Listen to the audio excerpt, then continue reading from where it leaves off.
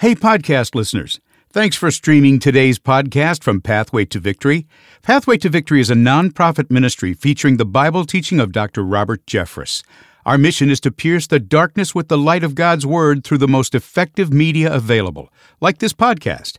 To support Pathway to Victory, go to ptv.org/podcast and click the donate button, or follow the link in our show notes. Now, here's today's podcast from Pathway to Victory. Hi, this is Robert Jeffress, and I'm glad to study God's Word with you every day on this Bible teaching program. On today's edition of Pathway to Victory. Well, if we're to understand the end-time events, what are we supposed to understand? Well, I'm going to try to summarize all of Bible prophecy in 25 minutes. For some of you, this is going to be brand new material. For many of you, it's review. So even if you've heard this 1,000 times, think about, would you be able to explain this to your children or a friend who asks you about the end times? Welcome to Pathway to Victory with author and pastor Dr. Robert Jeffress. You know, the earth is scattered with some fascinating relics from ancient civilization. Stonehenge, the pyramids, and the Colosseum, just to name a few. But one day, these monuments will turn to rubble, along with everything else that mankind has built. Today on Pathway to Victory, Dr. Robert Jeffress explains why the end of the world should fill Christians with hope and not fear. Now, here's our Bible teacher to introduce today's message. Dr. Jeffress? Thanks, David, and welcome again to Pathway to Victory. Just before we begin today's message, I want to remind you about the relaxation vacation that we're preparing for you and your family this June. God didn't intend for us to work endlessly without some rest. And I'm going to recommend a tremendous week of rest and relaxation for you. And I promise you'll come home refreshed and renewed. It's the Pathway to Victory Cruise to Alaska, June 15th through 22nd. In addition to witnessing the great frontier of Alaska, we'll have plenty of fun on board the luxury liner, with laughter and musical entertainment as well from recording artist Rebecca St. James, Michael O'Brien, and the comedy of Dennis Swanberg. So please go to ptv.org today and secure your spot on the Pathway to Victory Cruise to Alaska. Well, from the beginning of February until now, I've been presenting a practical teaching series called What Every Christian Should Know. And this exclusive study will crescendo today and again tomorrow with my final message. My message today is called What Every Christian Should Know About the End Times. For your benefit, I wrote a best-selling book called What Every Christian Should Know, and I devoted an entire section of my book to the theology of the end times. And I distilled this very difficult topic into what you need to know about the return of Jesus Christ. A hardbound copy of my book will be sent to your home right away when you give a generous gift to support the growing ministry of Pathway to Victory. We'll share more details about my new book and other resources later. But right now, let's dig into our subject for today. We're looking at 2 Peter chapter 3. I titled today's message, What Every Christian Should Know About the End Times. A story on the CNN website immediately caught my attention, and you can understand why in a moment. The article was titled, For Some Christians, Rapture Anxiety Can Take a Lifetime to Heal. Now, you're not going to believe this. The story begins, 13-year-old April Joy had a sense something wasn't right. It was quiet in her Dallas house, too quiet. Her brothers were gone, her parents were gone. On her parents' bed, a pile of her mother's clothes signaled something terrifying. Joy's mind began churning, trying to remember, trying to make plans. When was the last time she had sinned? Should she refuse the mark of the beast? At least she thought if she was put to the guillotine during the time of the tribulation, it would be a quick death. April Joy grew up in an evangelical church, surrounded by constant reminders that the rapture was just around the corner. She was taught to never sin, since it could be the very last thing she did before Jesus returned to the earth. Dramatic rapture-themed books and movies were presented as real glimpses into the end of the world. Now 34, she is one of a growing network of ex-evangelicals who have removed themselves from what they now view as damaging beliefs of some evangelical churches. She runs a popular TikTok account discussing faith and, among other things, the effects of traumatic religious experiences that can last for years, even a lifetime. Rapture anxiety, as it's often called, is recognized by some faith experts and mental health professionals as a type of religious trauma. Darren Slade, the president of Global Research, has been studying religious traumas across several faiths and denominations for years. He says this is a real thing. It's a chronic problem. This is a new area of study, but in general, our research has revealed that religious trauma leads to an increase of anxiety, depression, paranoia, and even some OCD-like behaviors. I need to say this prayer of salvation so many times. I need to confess my sins so often.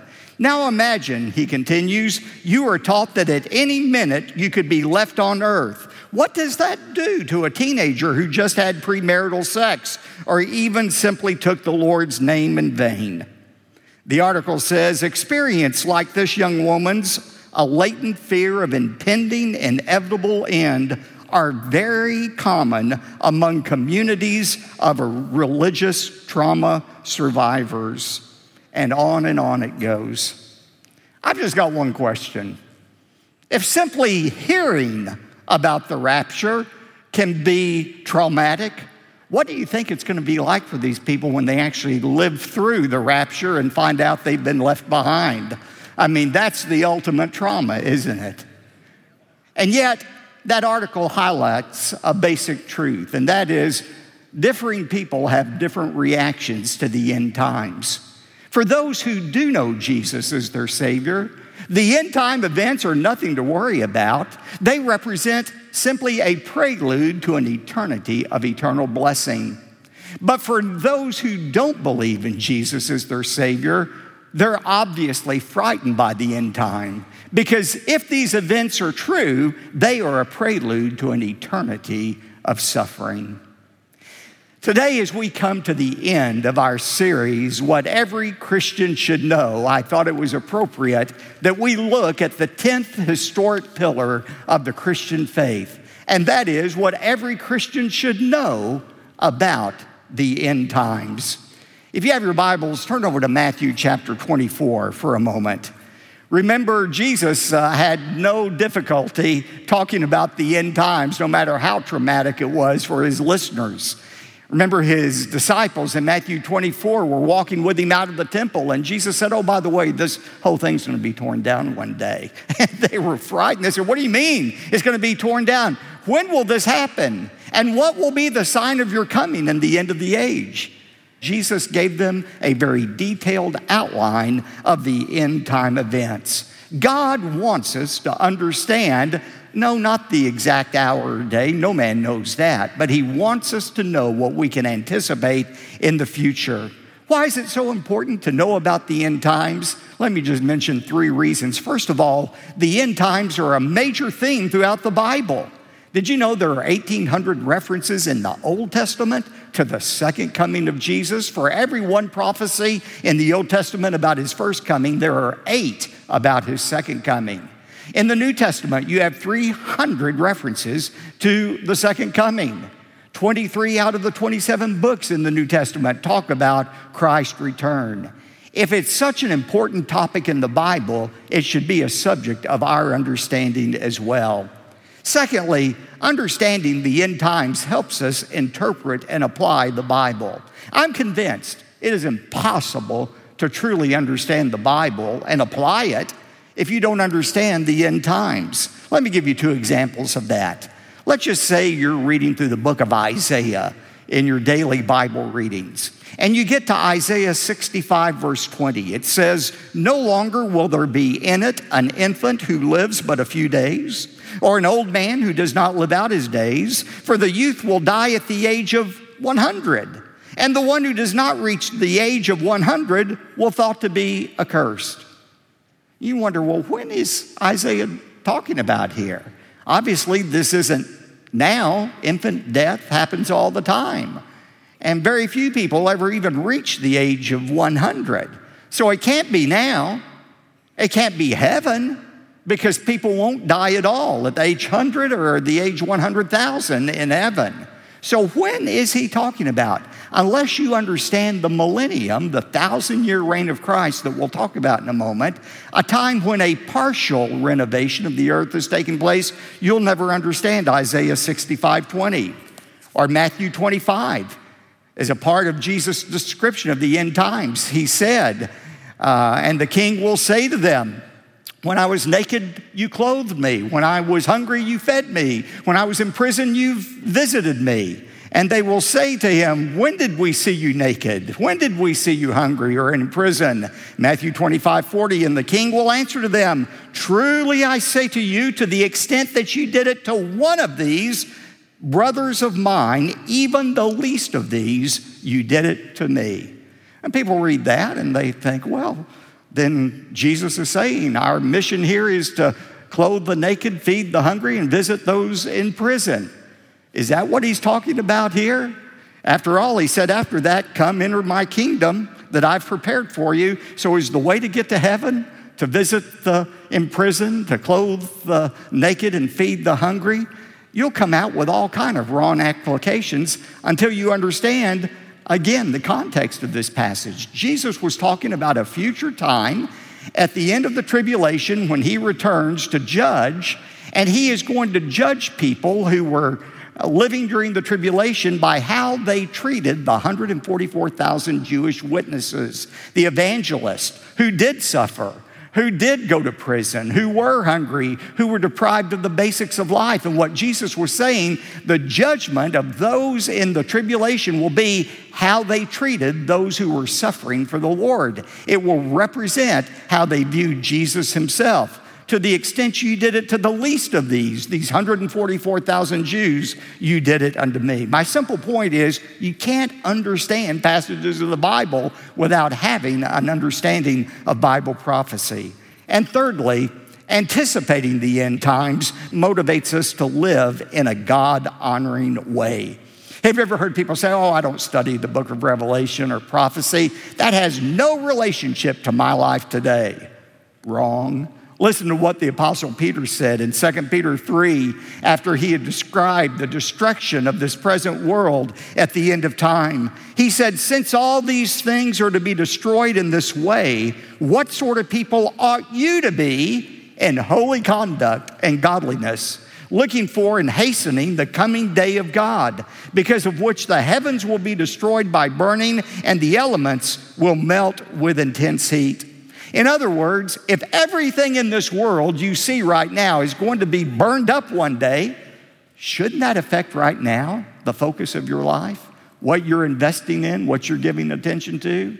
If there really is a time that I'm going to stand before the judgment seat of Christ and give an account of my life, shouldn't that impact the choices that I make right now?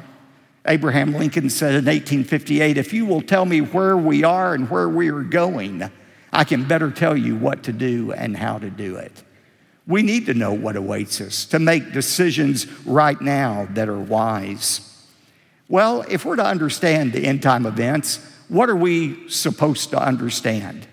Well, I've got about 25 minutes left, and I'm going to try to summarize all of Bible prophecy in 25 minutes.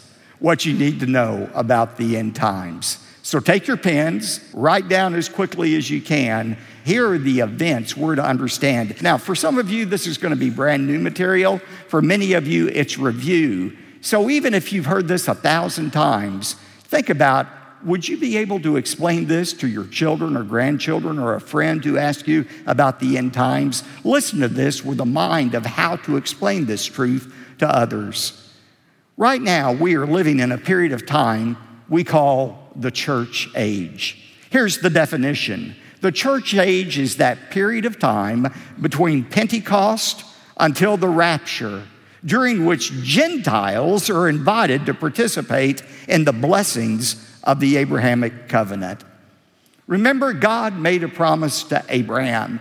It was a promise to Abraham and his believing descendants, the Jewish people who believed. But as we know, the Jewish people rejected the Messiah, the ultimate expression of the Abrahamic covenant. And so what did God do? Did he just write off the Jews and say, you're lost forever? No.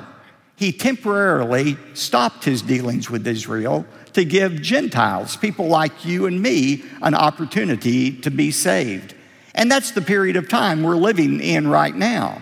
In Romans 11, verse 1, Paul, a Jew himself, said, has God rejected his people? May it never be. God's not going to violate his promise. He hasn't rejected them, but here's what has happened. Verse 25 of Romans 11. I don't want you to be ignorant, brethren, concerning this mystery, that a partial hardening has happened to Israel until the fullness of the Gentiles has come in.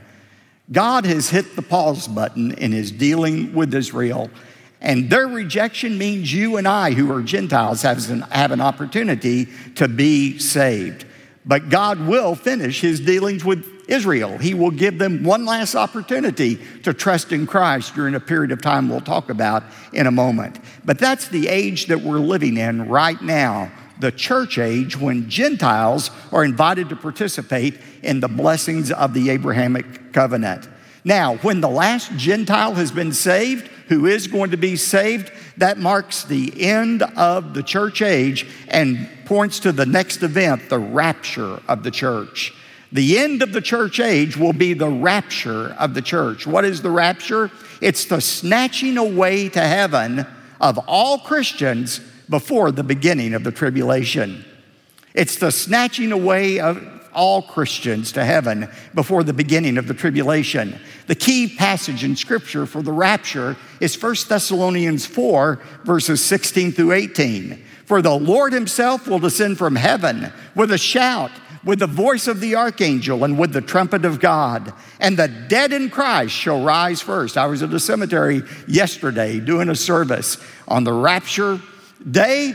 Those graves are going to be opened, and all believers' bodies will be snatched up.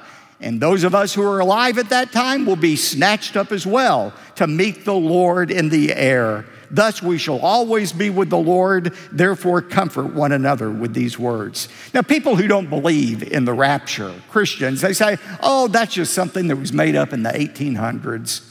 There's no word in the Bible that talks about a rapture. Yes, there is. It's right here. It's translated caught up. It's the Greek word harpazo. It means to snatch away. Paul used it in 2 Corinthians 12 when he said he was snatched up into the third heaven for a brief period of time. It is a biblical term. And although there's some similarities to the rapture, between the rapture and the second coming of Jesus that happened 7 years later, there's also some distinct differences that we will look at as well. Just because things are similar doesn't mean they're the same.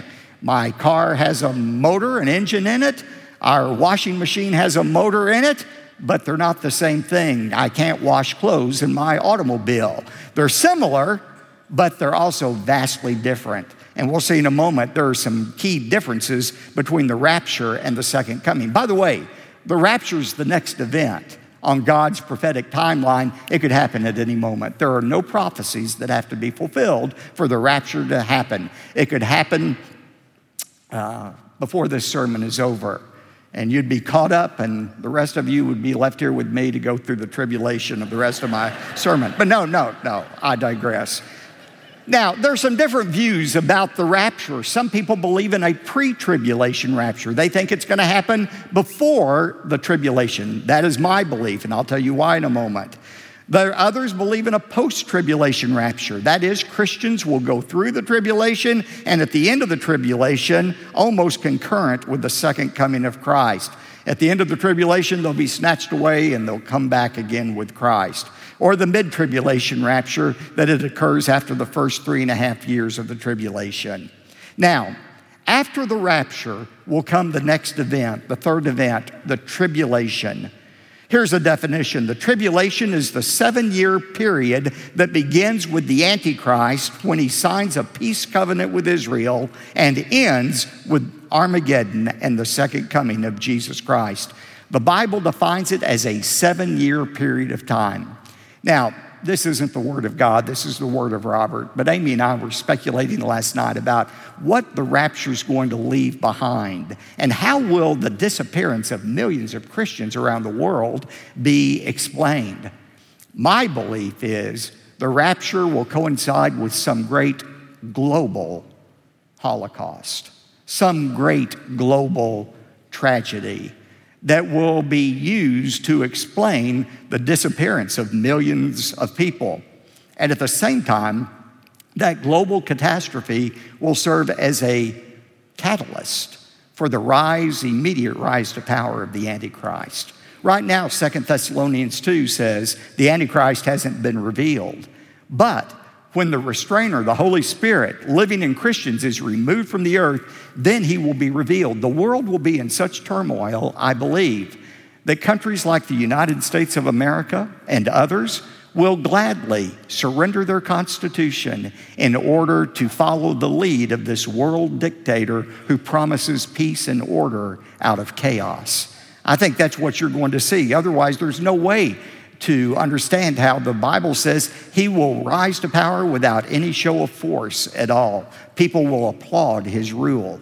That's the tribulation. It's a 7-year period beginning when this great world leader signs a peace treaty with Israel, and it ends with the second coming. What is the purpose of the tribulation? It's twofold. First of all, the salvation of both Jews and Gentiles. Even though those who become Christians will pay a great price to do so, there's going to be a worldwide revival. And it's described in Revelation chapter 7. John says he saw people from all nations coming to faith in Christ, Jews and Gentiles alike. Verse 9 says they will come from every nation. This is God giving Israel and others one last chance to be saved. This final 7 years is called Daniel's 70th week that he prophesied over 2,000 years ago in Daniel chapter 9. Remember the 70 weeks of years, 490 years have been decreed for you and your people. 483 of those years have already passed. There's one 7-year period left, and that is the Great Tribulation.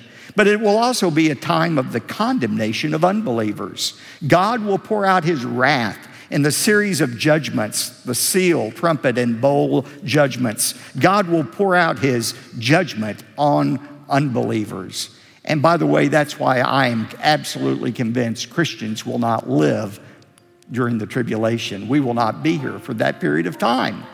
The tribulation, that 7-year period, will be the first time in history that the whole world since the flood, it will be the first time that the whole world has experienced God's judgment, his condemnation.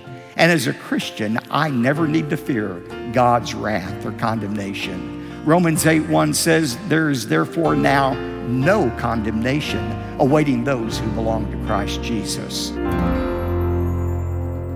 We're just getting started with this important study that will conclude on tomorrow's program. And my best-selling book, What Every Christian Should Know, has a full chapter devoted to this topic on prophecy and what every Christian should know about the end times. Look, we live in shifting times when false teachers have concocted some shaky ideas about God and the future. My book clearly explains 10 of the essential doctrines that will keep you standing strong, including important issues such as the doctrine of sin, salvation, and the Bible. Again, my book is called What Every Christian Should Know, and a hardbound copy is yours when you give a generous gift to support the ministry of Pathway to Victory. Be sure to reach out right away because this special offer ends tomorrow. And when you respond today, remember that you're accomplishing far more than purchasing a book. Actually, your generous gift empowers us to equip other Christians, just like yourself, with solid theological teaching that keeps them standing strong. Cindy is one of our listeners from Alabama, and she wrote, "Pastor, I was saved as a young girl, but strayed in my adult years. I renewed my faith 4 years ago, and now I'm reading your books and listening to your program every day. At this stage in my life, I want others to have the same peace that comes in our heavenly treasures. Isn't that great? Thanks, Cindy, for your encouragement. And as you give a generous gift to support Pathway to Victory today, I hope Cindy's comment is an encouragement to you as well. Your gifts are truly making a difference. David? Thanks, Dr. Jeffress. You're invited to request the best-selling book, What Every Christian Should Know, when you give a generous gift to support the ministry of Pathway to Victory. Call us at 866-999-2965 or visit our website at ptv.org. And when you give an especially generous gift of $75 or more, we'll also include the complete What Every Christian Should Know teaching series on audio and video discs, plus a study guide to use for personal or group study. Today and tomorrow, though, are the last opportunities to make your request, so please get in touch right away. Call 866-999-2965 or go to ptv.org. You could send your request by mail right to P.O. Box 223-609, Dallas, Texas 75222. One more time, that's P.O. Box 223-609, Dallas, Texas 75222. I'm David J. Mullins, inviting you back for part 2 of the message, What Every Christian Should Know About the End Times. That's Friday, here on Pathway to Victory. Pathway to Victory with Dr. Robert Jeffress comes from the pulpit of the First Baptist Church of Dallas, Texas. You made it to the end of today's podcast from Pathway to Victory, and we're so glad you're here. Pathway to Victory relies on the generosity of loyal listeners like you to make this podcast possible. One of the most impactful ways you can give is by becoming a Pathway partner. Your monthly gift will empower Pathway to Victory to share the gospel of Jesus Christ and help others become rooted more firmly in His Word. To become a Pathway partner, go to ptv.org/podcast and click on the Donate button, or follow the link in our show notes. We hope you've been blessed by today's podcast from Pathway to Victory.